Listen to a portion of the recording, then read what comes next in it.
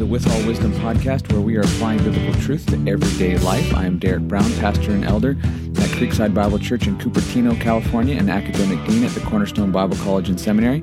I'm here with Cliff McManis, pastor-teacher at Creekside Bible Church and professor of theology at the Cornerstone Bible College and Seminary. And today we are going to talk about politics. And along with that theme, I want to point you to a few resources at withallwisdom.org. The first is Cliff's book, What the Bible Says About Government. This is a short but really helpful survey about all that the Bible has to say about secular government and its role in our lives and how Christians should respond to and engage with the government. And then there are a few articles at withallwisdom.org that I want to draw your attention to under this theme. First is A Biblical View of Government. The second is Obey Caesar or Appeal to Caesar with a question mark. And the third one is Christian America with a question mark. And each of these articles address the topic of government and politics from a biblical perspective, but each article has a slightly different emphasis, so I commend each of those to you. And with those recommendations, I want to hand things over to Cliff and hear why it is you want to talk about such a controversial topic. Thank you, Derek. This is exciting. Actually, you had asked me a few weeks ago what maybe my next topic would be, and I had been given some thought toying with different ideas, but I thought, well, what are the two most controversial topics that people could talk about? Religion and politics. And I thought, hey, let's talk about both of those at the same time. Perfect. And then we'll have quite the podcast, and we'll see who we might offend and ostracize and et cetera, stir up the pot. But that wasn't the motive, but maybe sometimes that's the reality, as these are definitely hot potato topics, religion and politics. But I actually gave a title to this podcast, Derek. My title is pretty straightforward. It's just, Let's Get Political, with an exclamation point. I saw the exclamation point.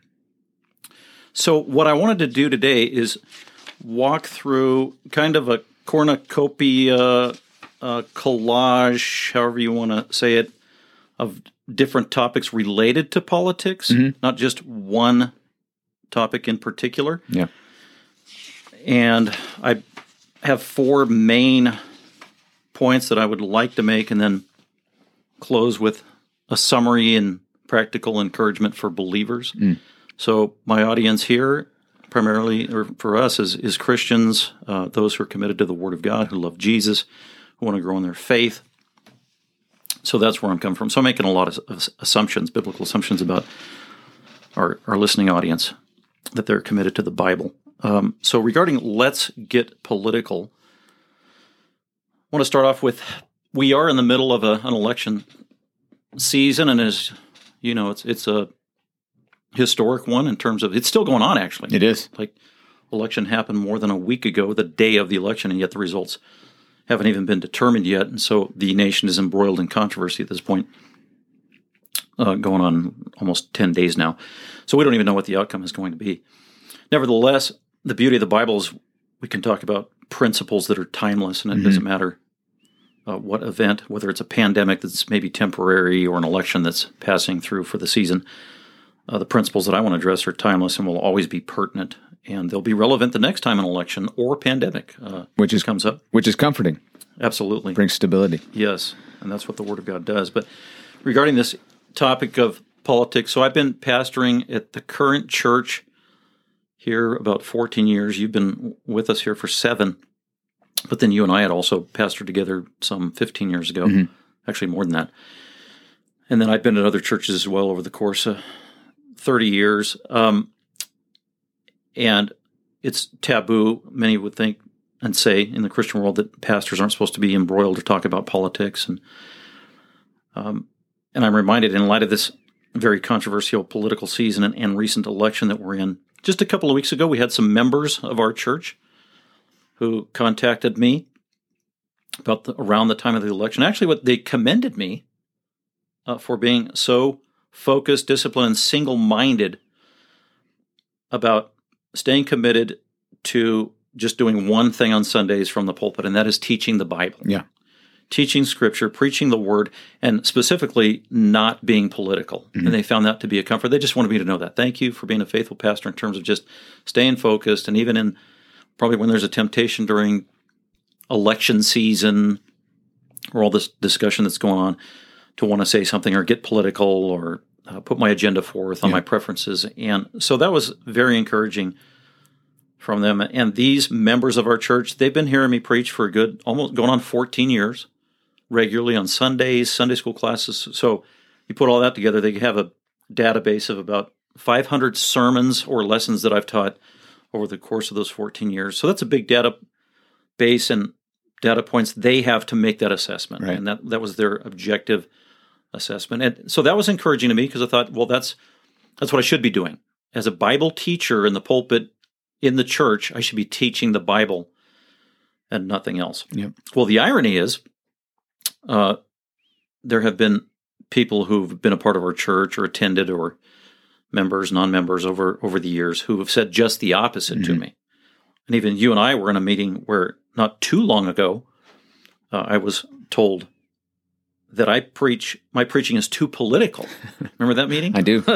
And so we were just like looking at each other. Please explain. Tell me more. And these people had historically thought I taught the Bible faithfully and on a regular basis. And then they came to an assessment that just recently, for whatever reason, I have changed my emphasis and I have pivoted towards preaching more politically than just the Bible. And then I can't remember if it was either me or you asked them break that down a little more, and they actually gave us a percentage. I remember the percentages. I can't quite remember, but it was something like, now I teach the Bible 40% of the time, right, and 60% of the time I teach politics. And so that was surprising to hear from somebody who was a part of our church for a few years to come to that conclusion. And you and I talked about that later. It's like, wow, really? Interesting. And I asked you, Derek, has my preaching changed or is it still the same? Because you've known me for all these years. I think you said, no, it's pretty much the same. So I use those two recent anecdotal situations to make an assessment that it's interesting. You got these two different parties who have come to two totally different antithetical conclusions. One says you don't preach politics at all. The other says you preach too much politics. And yet these same people are in the same church listening to me, the same preacher, listening to me literally preach the same sermons. Right. And they come to these radically different conclusions. How can that be? Well, I've heard this kind of feedback over 20 plus years of preaching at this church and at various churches. Every once in a while, here and there, I'll preach a sermon and then somebody will come up and say, hey, the sermon was too political. I shouldn't be preaching on that topic. Right. Or in a political manner. Or they'll send me an email. And it hasn't happened a lot, but it's happened here and there. It's happened infrequently enough for me to remember those comments. So maybe less than 10 times over the last 25 years, people have said that. And 100% of the time, as far as I can remember, the reason that they brought it up apparently was, well, definitely they didn't like the conclusion I came to on the topic. So I remember I was talking about the sanctity of life and abortion one time. This was like the FBCLA previous church we were at. And somebody told me that you can't preach on this. This is too political. Right. And it turns out that they were pro-choice and for abortion. And my sermon was for the sanctity of life against choice and for life. I remember that sermon. Yes. And that was years ago. Another one was on homosexuality and what God thinks about homosexuality. Right. And I was literally told, you can't say that. I quoted a verse from Leviticus that said that basically homosexual is an abomination to the Lord. And the person that heard me say that at church said, you can't say that. I said, I didn't say it. I'm just reading a Bible verse. And so, so those are just a few examples. I give you several others, but 100% of the time they were opposed to my conclusions. And as a result, they were saying, you can't say that. You can't preach on that topic. It's off limits. It's too political. So they put it in a very specific category. This is political, not theological, not biblical. Therefore, you can't address this. So first question I had for you, because you've been teaching in various contexts over the last couple of decades, have you ever had believers communicate the same thing to you, that certain topics are political and those are maybe off limits for church, or I wish Bible teachers wouldn't talk about those? Yeah, I have. In fact, I'm thinking the last two times that was brought up to me, my response was the same. These last two times was, well, whenever the Bible overlaps with the issues of the day, we are obligated to teach on them. And so and the question might be, why is that the case? Well, because our role in discipleship is to teach people how to think biblically in all of life: personal relationships, work, romance, love, parenting, politics, government. the transformation of the mind, Romans 12, 1 through 2, viewing Christ's lordship over all that he has made so he can have preeminence in all things. And so this issue of discipleship and transforming the mind, we are, as pastors, training our people how to think biblically in all areas of life. And whenever an issue of the day overlaps with what Scripture teaches, then we need to address that. Yeah, that's a great point. And you're making kind of a positive argument that in terms of discipleship, we need to preemptively train our people how to think. Mm-hmm. And that's true of every Christian in terms of discipleship, like you said, but it's even a greater responsibility on the part of pastors, right, teachers, and shepherds, that we need to deliberately teach our people how to think properly and biblically. That's kind of the positive. And the flip side to that is to warn them against unbiblical thinking, ideologies, and worldviews. Right. And that's a responsibility of every Christian to warn other Christians of wrong views, wrong theology, dangerous doctrine. Mm-hmm. I think of Colossians, but all the more a greater responsibility of Christian pastors to do that. You and I, we're overseers, we're shepherds. We're responsible for spiritual growth of our sheep and protecting their soul. And priority number one of protecting their soul and their spiritual life is protecting how they think. Mm-hmm. And so I think of Colossians 2:8, see to it that no one takes you. Now, this is a command to every Christian. See to it that no one takes you captive through philosophy and empty deception. No one. Right. So this is universal. Wrong teaching, wrong philosophy, deception that comes from any quarter, no matter what quarter. It's not just religious areas or the cults or false religion. This is no one. Mm-hmm.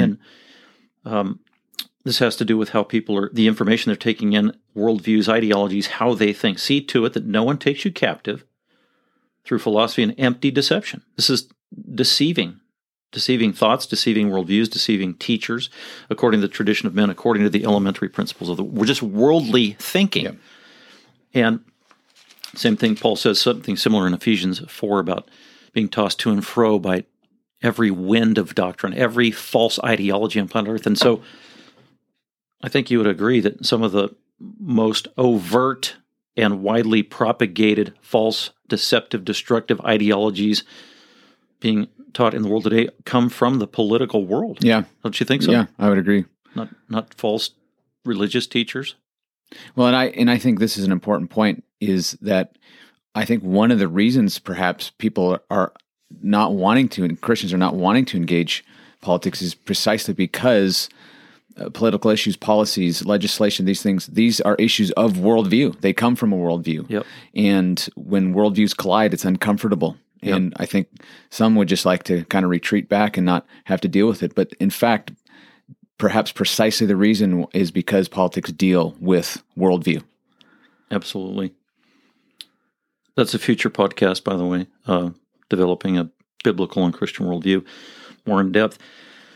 So going back to this scenario where you got, two different members of your church listening to the same sermon and making radically different conclusions, and then me just trying to figure out and diagnose how did this come to be.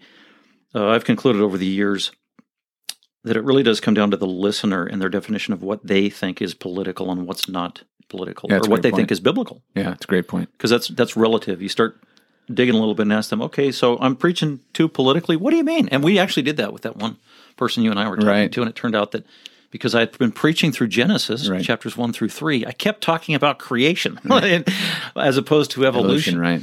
And in their mind, that was political, when actually I'm just being driven by the text, God as creator. So that's an important distinction to make, is when you're,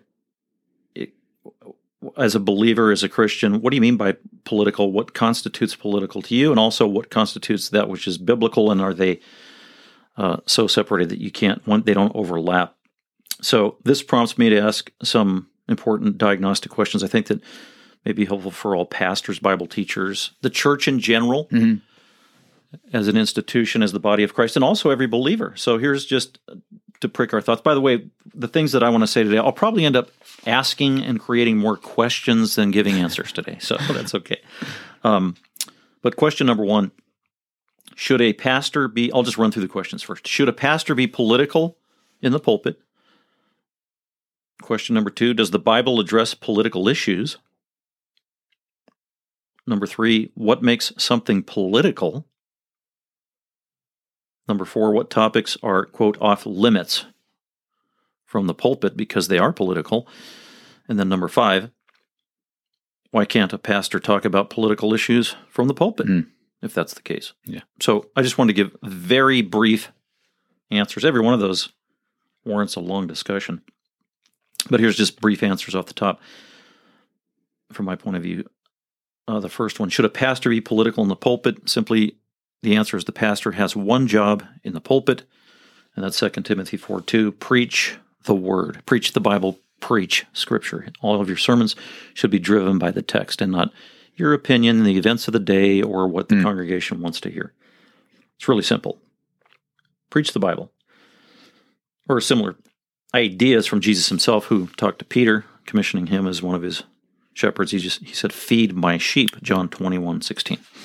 And the implication is there, feed my sheep with the Word of God, with truth, with Scripture. That was question number 1. Should a pastor be political in the pulpit? No, you're committed to the Word. Number 2, does the Bible address political issues? And I would say, of course it does. The Bible does address political issues, and there are many. And we'll talk about some of those as we move ahead. Number 3, what makes something political?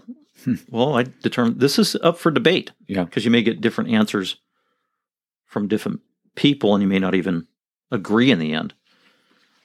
Because I was being told by a certain people, well, homosexuality is a political topic, therefore you can't preach on it. Or when the gay marriage proposition came up in California years back, about a decade ago, on same-sex marriage, and I preached a sermon on biblical marriage, according to Genesis chapter 2 and the New Testament, and I was confronted once again by Christians who heard the sermon saying, you can't talk about this, this is political. Right. And I said, no, my sermon was 100% from the Bible today, and actually God is the one who invented marriage, and he defined it. So they had a different definition and understanding of what was political and therefore what was off limits. So that's why there's debate on that issue. Yeah. What makes something political? Then question number 4, what topics are off limits from the pulpit because they are political? What's off limit? In other words, are there topics that pastors can't preach on?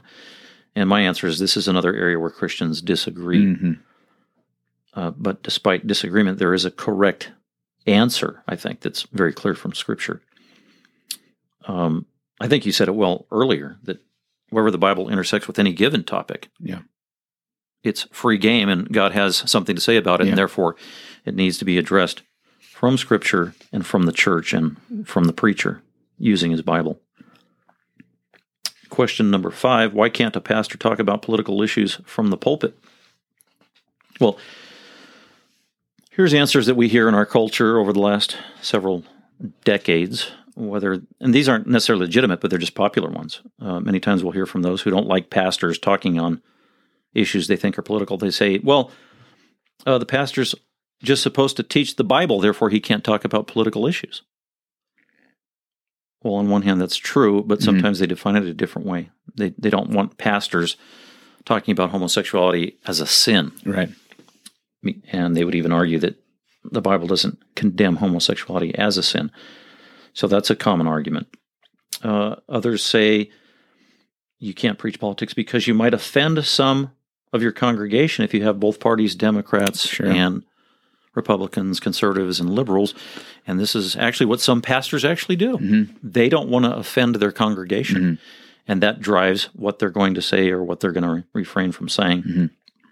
And that's not always, actually most of the time that's not legitimate because you are being driven by the fear of man, the fear of your congregation, and not the fear of the Lord, being faithful to what you need to say. Another common one is here in America, because we have what's called the Johnson Amendment of 1954. Lyndon Johnson, before he was president, as a senator, he pushed this legislation that became encoded in the IRS provisions, restricting the speech of 501c3 organizations, which are churches, in even private organizations that aren't religious. It could be a school, a college, various charities, whether they're religious or not, and also churches, synagogues, etc. And ever since 1954, many people who are opposed to pastors speaking authoritatively on certain issues try to invoke that and say, you're going to lose your tax-exempt status if you keep talking about homosexuality or condemning transgenderism, and et cetera, et cetera. So that one actually has been abused time and time again. If you read it, actually, in the IRS code, it's very narrow. It's very limited. One thing it doesn't say is that it doesn't say that pastors can't ever talk about anything that's politically oriented. We are actually free to preach from the Bible on social issues that we think are important to us based on biblical and religious convictions. And we can also actually talk about things that are perceived as political from the pulpit if we think it is something in the Bible. So this so-called amendment doesn't preclude us from doing that, even though people threaten us with that all the time.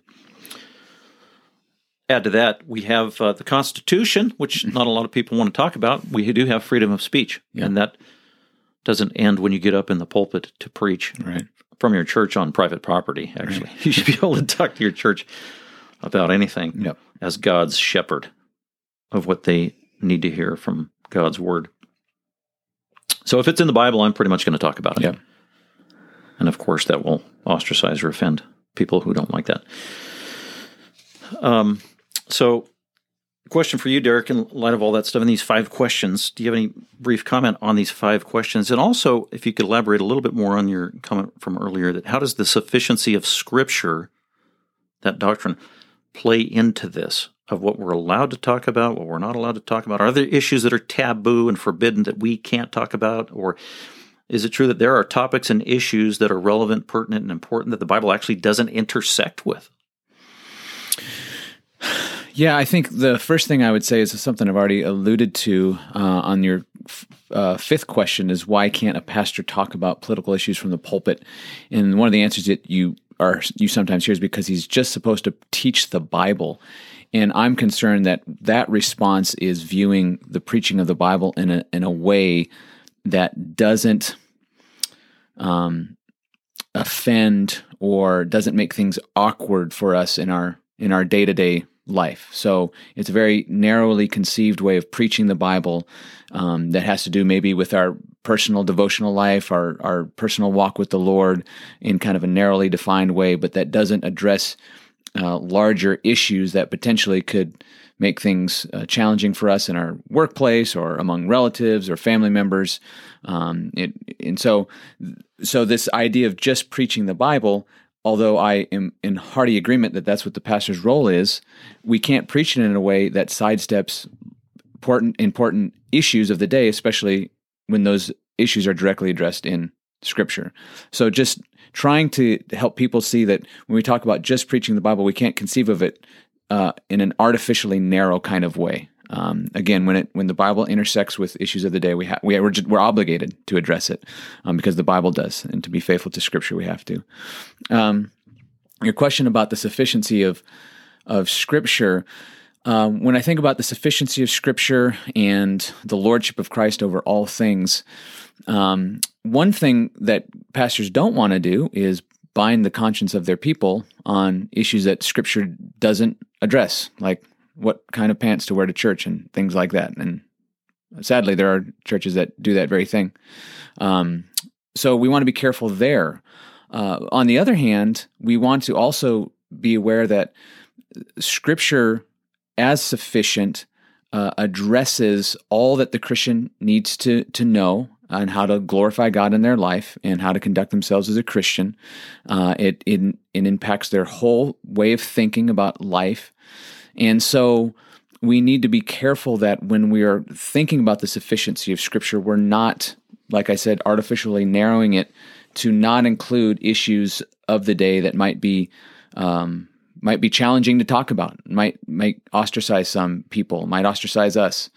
And so right now, it's especially in our current situation, it's hard for me to nail down. I don't know, maybe you have some. It's hard for me to nail down any issue that Scripture doesn't some way speak to, because we found with even like COVID-19, where you could say Scripture says nothing about COVID-19. You'd had some people even saying that Scripture says nothing about COVID-19. we come to find out as we search the Scriptures that it says a lot about our current situation with regard to COVID-19, the government, and so on. So because of the Lordship of Christ, because Scripture is God's Word, I see it as having something to say about all of life at some point, at some level. And so that's where I would, I think, answer your question with regard to the sufficiency of Scripture. Yeah, no, I agree. The sufficiency of Scripture, from my point of view, I think I can talk about anything basically from the Bible. Right. And the reason I can, because one of the ways to define the sufficiency of Scripture is that the Bible tells us everything we need to know, not everything that we can know. Right. And it even tells us what to do on things we can't know in terms of gray areas, where we can't bind the conscience of a believer. And what the Bible says about that is there are areas of freedom of conscience and liberty and deferring to one another, loving one another, not judging one another. Yeah. And that was one of the issues that came up for us during the COVID thing, that there were still very specific biblical principles that even played in these gray areas of masks and whatever else. So very important issue that the Bible is totally sufficient for no matter what we're dealing with. And I think faithful pastors need to start with that grid. That what does the Bible have to say about this issue, even if it's a gray area issue? Yeah, the Bible is clear on that and laying out principles of how to deal with it.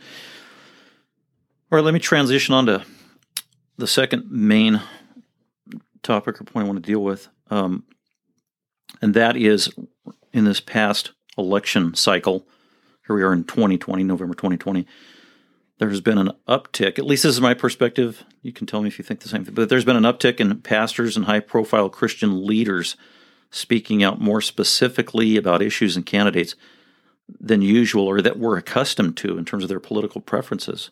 And some actually surprised me of actually who was speaking up politically. Yeah. Has that been true of you as well? Have you noticed that? You're going to mention some today that I was particularly surprised about. And it was an interesting phenomenon to see that this election cycle brought out voices that that were a little louder than they had been previously, which I thought was interesting. Yes. Yeah, absolutely. So it's like there's some there was some gerrymandering going on over the years, or recently in light of this new election and who the candidates were. And it's like new alliances were forming in the Christian evangelical world on a grand scale of people who historically weren't aligned in their thinking on either theology, methodology, or even political issues. And those who once used to be very close and kindred spirits are now on different sides of the discussion. So that was something that rose to the surface that I had totally unexpected. Probably the two most surprising ones to me were how John MacArthur, who he was my pastor for years, and I've known him for years. And when I was at Grace Community Church, I went to Master's College and I studied Bible there. I went to the Master's Seminary. I worked at Grace Community Church for a little bit. And so we were taught as shepherds and pastors, emphatically and very clearly, you are not to be political. Even Pastor John shared for 50 years that he is not going to be political from the pulpit. And people always asked him, why don't you go on this TV show and that TV show? He said, no, I'm not going to do that. And just within the last year, actually since COVID, we saw him do the circuit of political show after political show after political show after because he was on Laura Ingraham, he was on Tucker Carlson, he was on Glenn Beck, who's a Mormon, and those people are all about politics. That's it. Eric Metaxas. I mean, I could just go on CNN, Shannon Bream from Fox News, blog podcasts, and other shows that he's going on for the last 8 or 9 months. Like he was very deliberate in wanting to get the word out, whatever that word is. And many perceive this as being political, which goes against the grain in the last 50 years of John MacArthur's convictions. So that was interesting.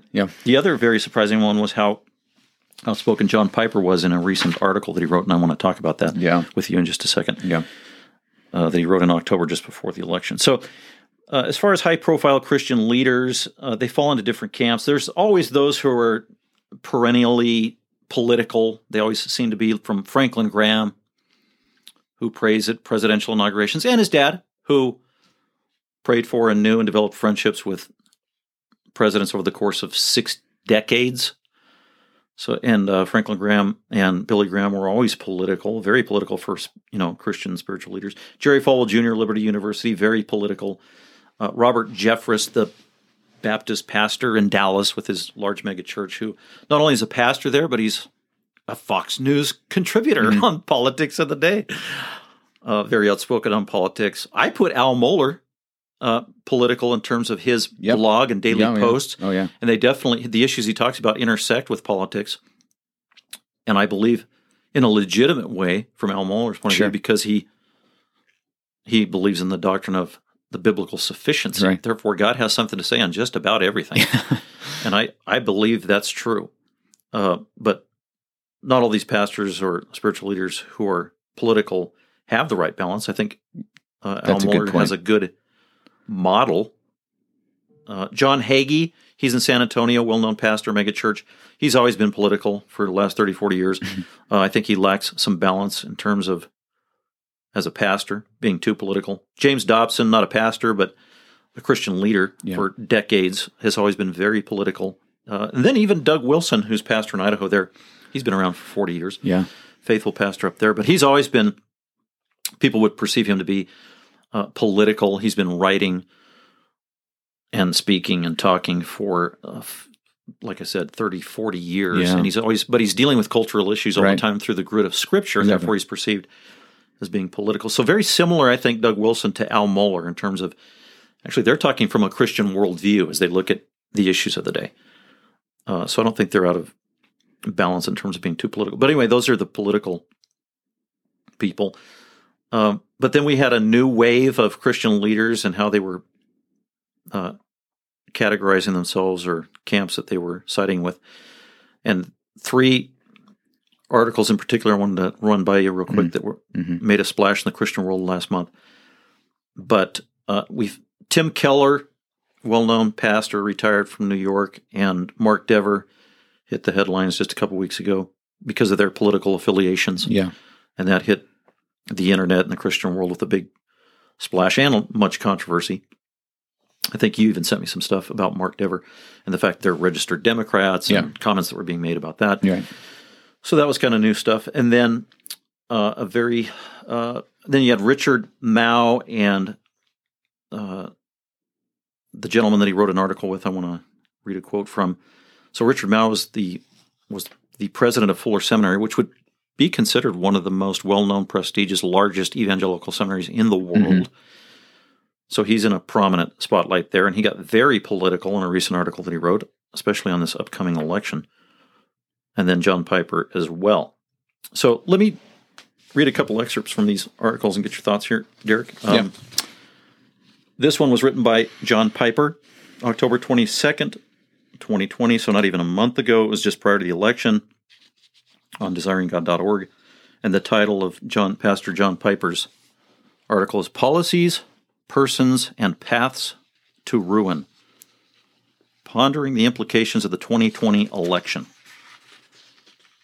And I read this, and it stirred up the pot, created a lot of controversy in the Christian world, the evangelical world. To be honest, when I read it, when I was done reading it, I wasn't quite sure what he was saying or where he had landed politically. Sure. Yeah, because he actually doesn't mention the name of the candidates in the article. Right.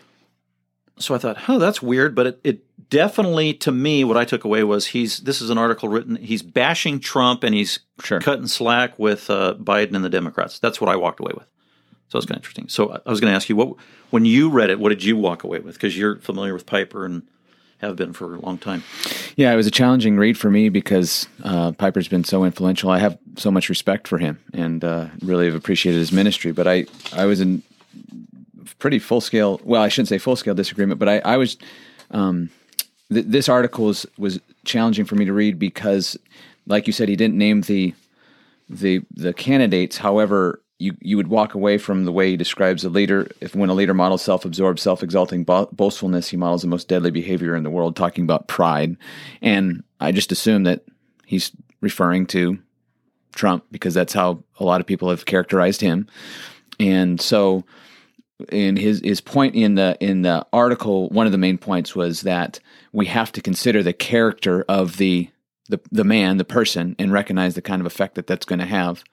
And that seemed to be the main focus, was the character of the person in the White House. And so what I was left with is, at least initially, was I shouldn't vote for Trump because he is proud and arrogant and has these various character flaws.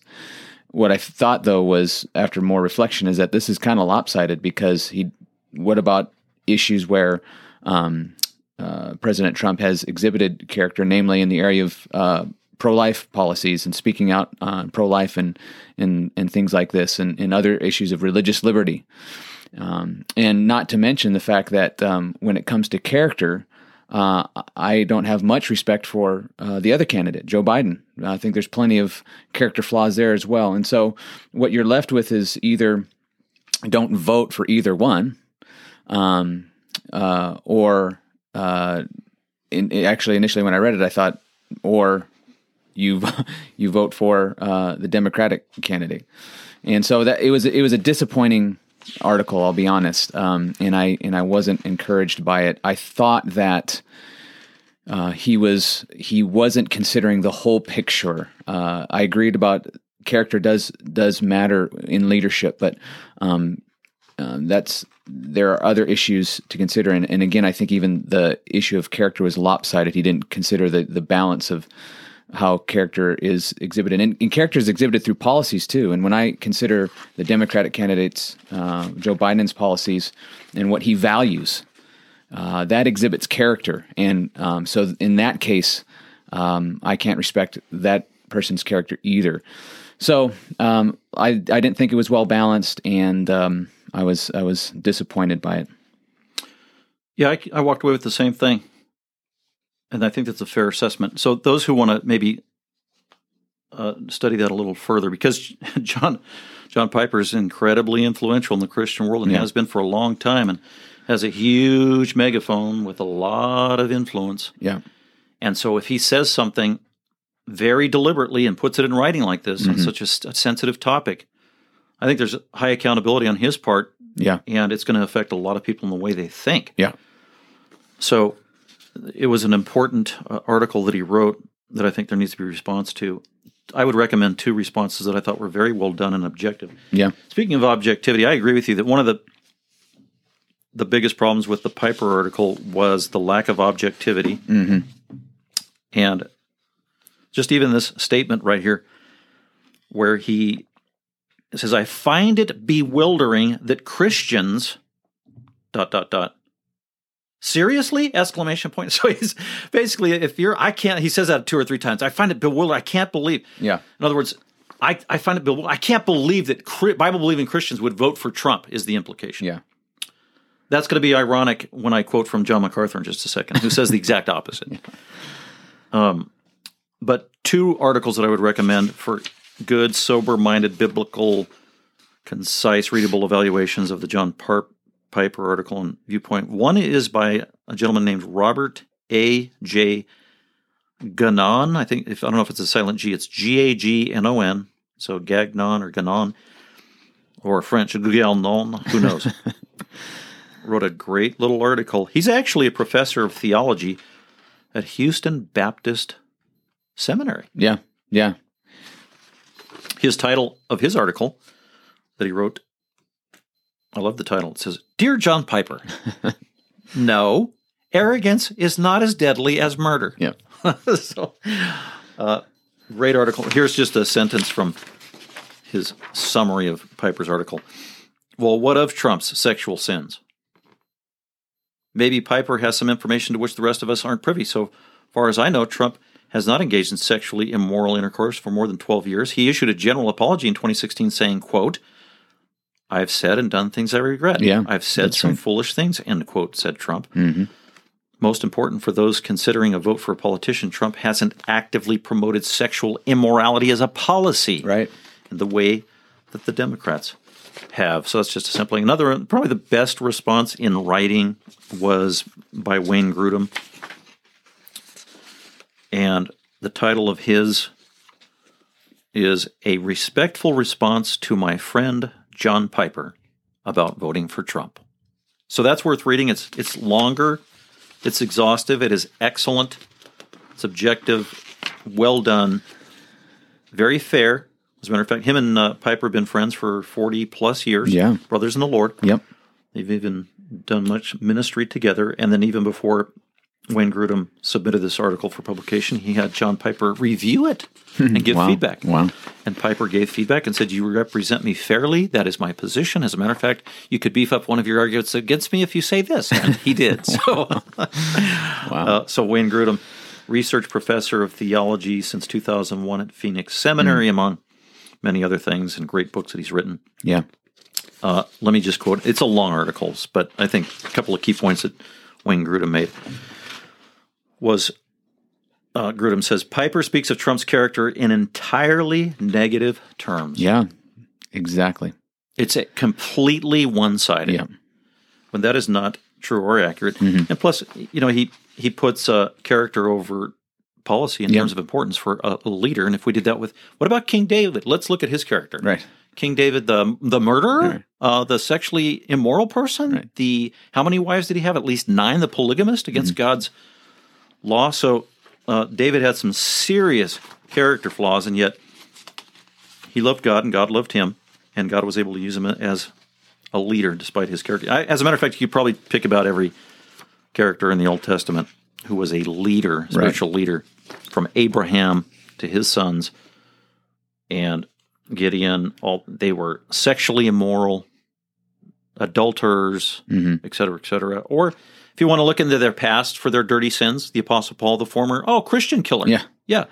So, Trump, adultery and all that stuff 10-plus years ago, and the Apostle Paul, the Christian killer. But anyway, not to make an equivalence there. But so those are just some good points that Wayne Grudem makes. Another one, he said, the Trump administration has brought to prominence many leaders with exemplary lives into his administration that affect policy. That's right. From Mike Pence, who's a Christian, Mike Pompeo, who is a solid Christian, Secretary of State, Ben Carson, who is a Seventh-day Adventist, but just a good man with a great reputation, and Betsy DeVos of the Secretary of Education. Those are just some of the examples he gives. And then Wayne Grudem just says the obvious, that when it comes to an election and a leader, policies and laws have primary importance over character flaws or the fact that he has bad breath or whatever it is. You just don't like him. He just rubs you the wrong way. Exactly, or his tweets are obnoxious. Yeah, that's irrelevant or secondary.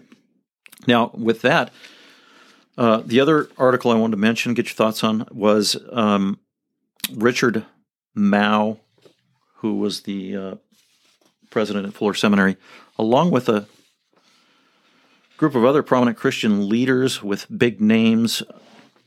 Not only did they write an article, they formed a group or a coalition. And the title of this article, October 3rd, 2020, Pro-Life Evangelicals for Biden. A group of evangelical leaders have formed, quote, Pro-Life Evangelicals for Biden, a formal group.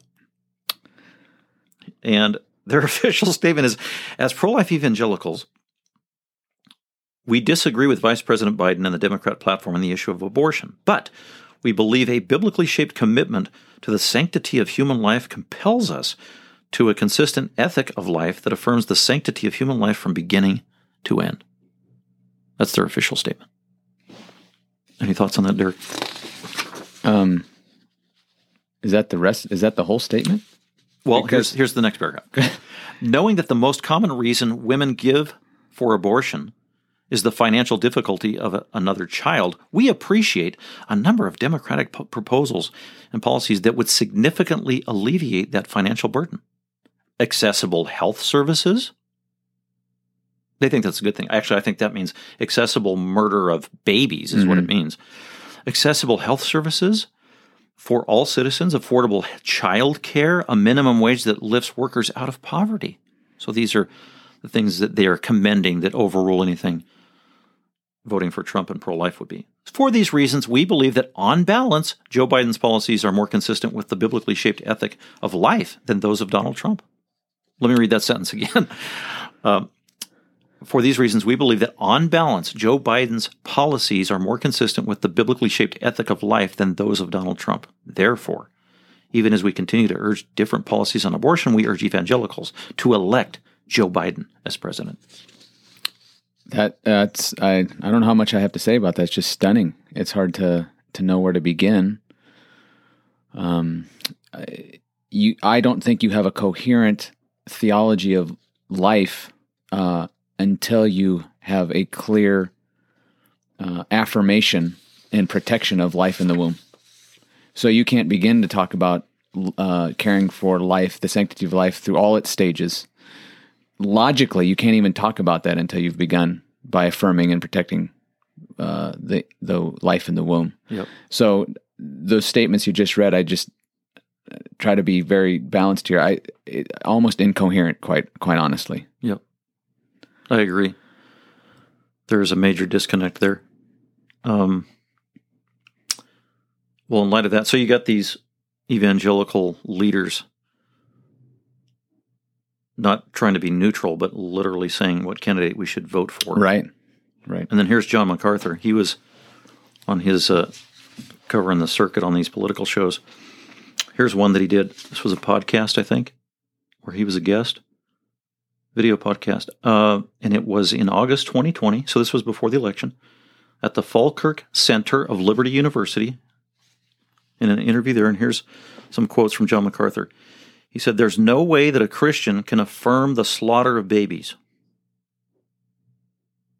homosexual activity, homosexual marriage, or any kind of gross immorality. No way we can stand behind a candidate, Joe Biden, who is affirming transgender behavior, which is really the reprobate mind of Romans 1. Certainly from a biblical standpoint, Christians could not vote Democratic." Mm-hmm. So here you got Piper saying, true Christians can't, there no way could vote for Trump. And then MacArthur saying, no real Christian can vote for Biden.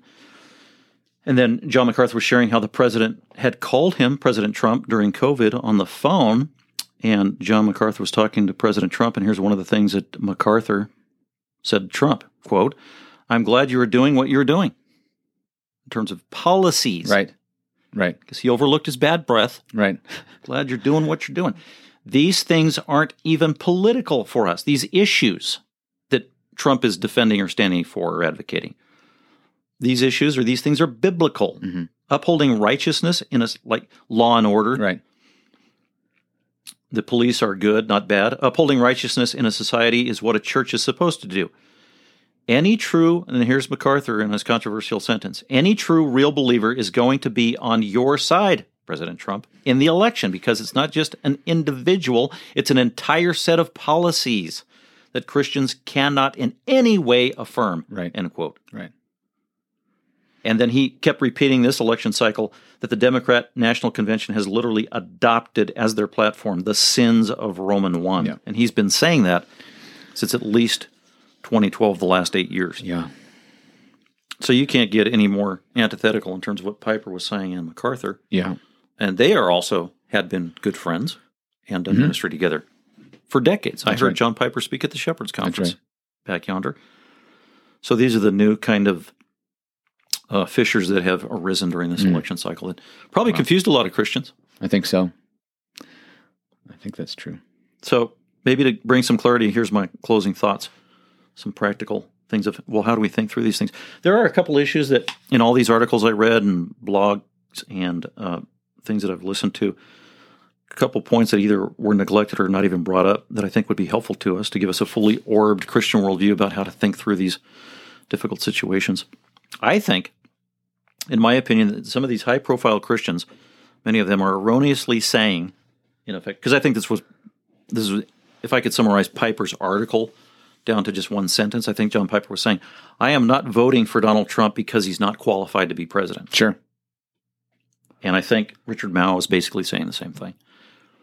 And the former president of Westminster Seminary, by the way, is part of that Biden for evangelicals for Biden. Wow. So their premise is, I'm not voting for this candidate because he's not qualified to be president. So Piper is arguing that. Richard Mao is arguing that. when we were at the Shepherds Conference in 2016, before the election, Phil Johnson was saying that publicly and even putting it in writing. Yeah. Bashing Trump pretty hard, literally saying, quote, he is not qualified to be president. Mm-hmm. When I heard that, and I know Phil Johnson, I'm thinking, that's not true. Right. On what basis are you saying that? So I just want to address that. I think saying that is patently false and misleading for several reasons. Here's a couple of reasons, which raises the question, what are the qualifications for president? I did not hear that in any of these articles. Right. What is the qualification for president? It's real simple. Here in the United States, here they are. Article 3, Section 1 of the United States Constitution has 3 simple qualifications to be the president. All right. Number 1, you need to be a natural-born citizen. Okay. Number 2, you have to be at least 35 years old. You don't have to act at least 35 years old. You have to be 35 years old. Number 3, and have spent 14 years as a resident in the United States. Those are the 3 qualifications. That's it. Okay. The qualifications to be United States president are not the following. They are not the qualifications of 1 Timothy 3 in the Bible. Right. Which many Christian leaders refer to, saying that's why Donald Trump or others aren't as qualified. It's like, nope, those are not the qualifications. Or Titus 1. Those are qualifications for an elder in a local church. Yeah. I know 2 churches that list qualifications for membership of their local church. They list the qualifications of 1 Timothy 3 and Titus 1 to be a member of the church. Really? Wow. Yeah. You would be surprised at which churches. But anyway, that is wrong. Also regarding what the qualifications are not, or the qualifications in the Constitution, there are 0 character qualifications in the Constitution. Right. None. It says nothing about character. There are 0 spiritual qualifications to be a legitimate president of the United States of America. There are 0 qualifications on your academic training or anything about gender, whether you're male or female. Because there are plenty of Christians who say because of 1 Timothy 2, women should be leading men, that a female could never be a civil leader or ruler or a president. And it's not in the Constitution. Right. And 1 Timothy 2 isn't talking about leading a country, it's talking about the local church. Right. I think that's a misapplication. But anyway, so there are no spiritual qualifications to be a legitimate president of the United States. And if you looked at the last 40 plus, or all of the presidents of the United States in history, I think just about all of them were lacking in spiritual character, if you examine their lives in great detail. So the bar, or the standard for qualifications for being president of the United States, is actually disappointingly very low. Sure, yeah. And literally any person born in the United States can someday be president. Just that notion, like Abraham Lincoln, born in a log cabin, others who were not of noble birth, from President Clinton to Obama. Mm-hmm. And even you could grow up to be the president of the United States. You could grow up to be a king. That is foreign to all of history. Yeah. That is completely foreign to the Bible. Yeah. So that is the divine, or the unique experiment of the United States of America and its leadership. So literally, according to the United States Constitution, you can be a Mormon, a Methodist, a Mooney, a Mason, and we've had plenty of those, and even a moron, and be perfectly qualified to be president of the United States. You can be an agnostic, a skeptic, an atheist, an anti-Semite, and we've actually had some of those as president. Yep. You could be a socialist. We've had some of those. You could be a communist. You could even be a Marxist and be president of the United States. You could be a bi, transgender, transsexual, a practitioner of the occult, a spiritist, a New Ager, a Hindu, a Muslim, a flat earther, a Wiccan, a Satan worshiper, and be qualified to be president of the United States of America as outlined in the Constitution. Now, it's kind of scary, but that's just the fact. It's a sobering reality, Christians. Yeah. So the reason I brought that up is we need to reset the plumb line in terms of Christians' expectations of that role of governance here in America, right, and the role of president, as though if we just elect the right person of moral character or spiritual practice, or a Christian, they're going to fix all of our problems. Yeah. They're going to fix the cursed earth. No, they're not. As a matter of fact, God has used pagan leaders in history to do his work. pagan kings, just a couple by way of Cyrus the Great of Persia was used by God. He was a pagan, and God calls him in the book of Isaiah, my shepherd. He calls Cyrus the Great, the pagan, my anointed one. Yeah, it's amazing. Artaxerxes of Persia in the day of Nehemiah, he was a pagan. God used him to accomplish his purposes. Xerxes or Ahasuerus in the book of Esther in the days of Medo-Persia, God used him. He was probably a Zoroastrian, which is a pagan religion. Mm-hmm. And God used him to accomplish his purposes. So, yeah, God can use leaders that are not biblically driven and born again to accomplish his purposes. So, in the interesting and I think the excellent point that Grudem brings up in one of his articles is that when you are voting for the president, you're not just the unique situation we have in America. You're not just voting for that one man. You're voting for an entire what he calls package, an administration with cabinet members, with potential judiciary picks, and policies. Absolutely. So even narrowing it in on just the person, and then even artificially applying certain character qualities that aren't in the Constitution, is to kind of misunderstand what you're doing when you're electing the president. So I think Grudem is helpful there in pointing that out. Very helpful. So maybe turn into some practical ways to further think about this to help us as Christians. I think we need to think more about two basic truths that we don't often when it comes to government and elections and our political leaders. Number one of the points is the nature of secular government. And then the other one is, what is the role of secular government? Just a couple Bible verses on those 2 points. First, the nature of the secular government according to the Bible. One of the key verses, I think, that we need to keep in mind is Luke chapter 21, verses 20 to 24. This is the end of Jesus' ministry. He's talking about the end of the age. He's talking to his Jewish leaders, the apostles, who are going to be the leaders of the church, answering a very specific question about the end of the age, the time of his coming. And Jesus gives some prophecies, and I think in Luke 21 he gives a prophecy, a short-term immediate prophecy about what happened in 70 AD when Rome came in through Titus and they destroyed Jerusalem, and then also some long-term prophecy regarding the end of the age. And here's what Jesus told them in Luke 21, "But when you see Jerusalem surrounded by armies, then recognize that her desolation is near. Jerusalem will be abandoned by God's people, the Jews, when it's attacked by Rome. Then those who are in Judea must flee to the mountains, and those who are inside the city must leave, and those who are in the country must not enter the city, because these are the days of punishment, so that all things which have been written will be fulfilled. Woe to those women who are pregnant, and to those who are nursing babes in those days, for there will be great distress upon the land, and wrath to this people, and they will fall by the edge of the sword, and will be led captive," here's the key, "into all the nations, and Jerusalem will be trampled underfoot by the Gentiles, until the times of the Gentiles are fulfilled." Jesus said that. It's a prophecy.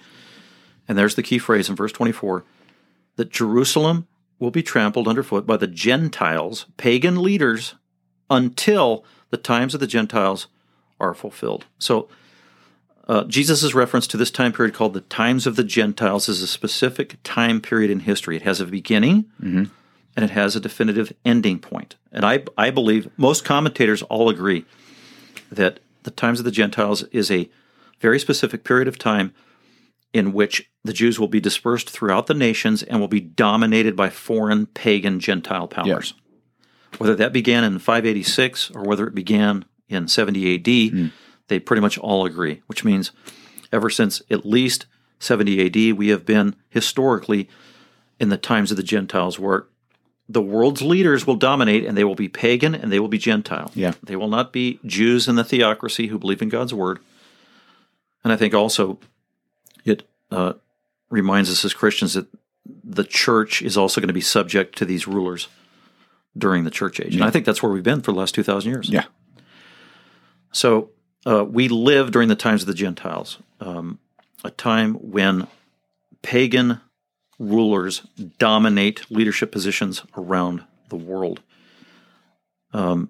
which actually puts a damper on Christians who think that America is a Christian nation and has been a Christian nation and had a point where it was. I just don't think that's true. So we need to change our thinking on that paradigm of how we perceive and understand world governance.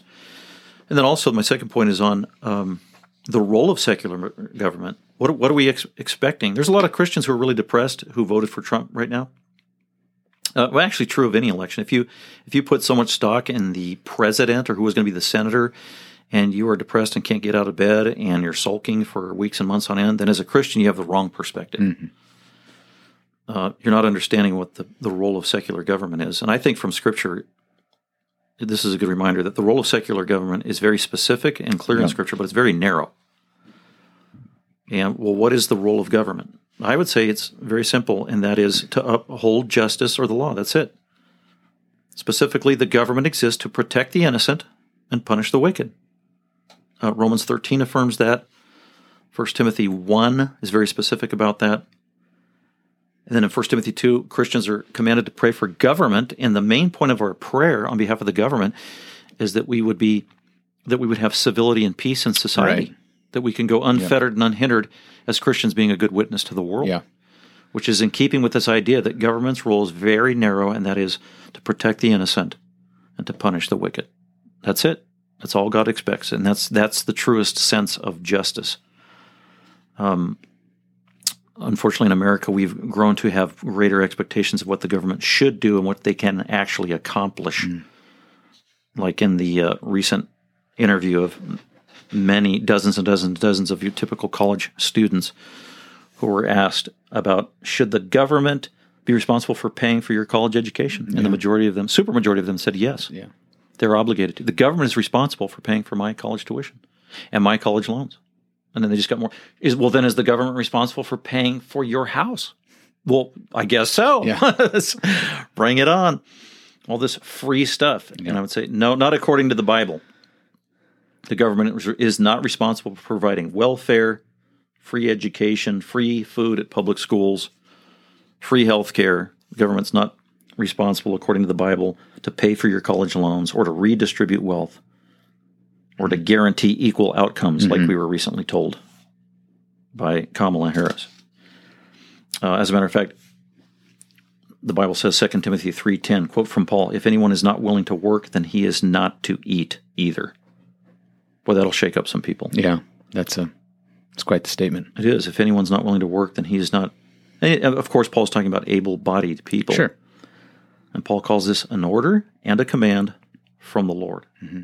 And anybody who's willing to sponge off of others and take their money and their wealth, because he calls them unruly, undisciplined, and lazy, and they need to be admonished. Yeah.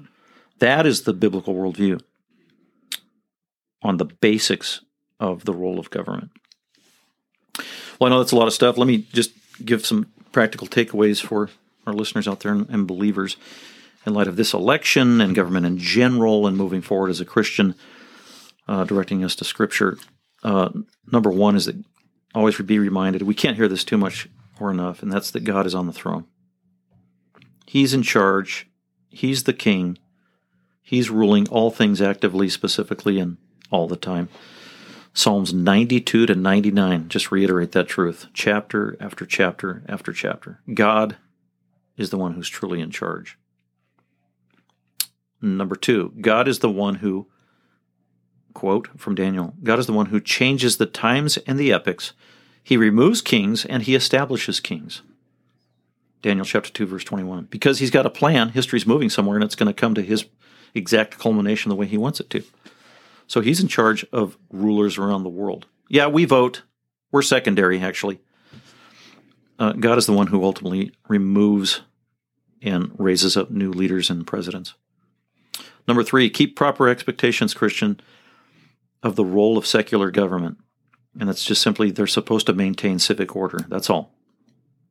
They are not supposed to be your provider. Our only provider is to be God himself and our Savior, Jesus Christ. Number four, don't be discouraged because God's plan is still on schedule. Jesus told his disciples that before he left. Acts chapter 1, verse 7. He told his followers, "It is not for you to know the times or the seasons, which the Father has fixed by his own authority." God is in charge of history. He's in charge of the seasons. Yes, we just went through an election cycle. There's a new season. There's a new 4 years ahead. We don't need to know what that's like. We need to trust God through it. God knows exactly what he's doing. Number 5. And finally, stay focused on your calling as a Christian. It's really that simple. That's not a platitude. That's not something that we can't keep reminding ourselves of. Stay focused on your calling as a Christian. That's why we're here, which would include the Great Commission, living for Christ as a believer, serving in the local church, edifying the local body. Mm-hmm. Are you doing that? How are you edifying the local church right now, even in times of a pandemic? This is not our home. We are just passing through. Well, that's all I had to share today, Derek. Well, thank you, Cliff. That was a great conversation, and I enjoyed it, and illuminating for me, and helpful. And we hope it was helpful for you. Thank you for joining us on the With All Wisdom podcast. We will be back here again soon, but in the meantime, we encourage you to check out withallwisdom.org and our growing collection of resources to help you apply biblical truth to your everyday life. We'll see you next time.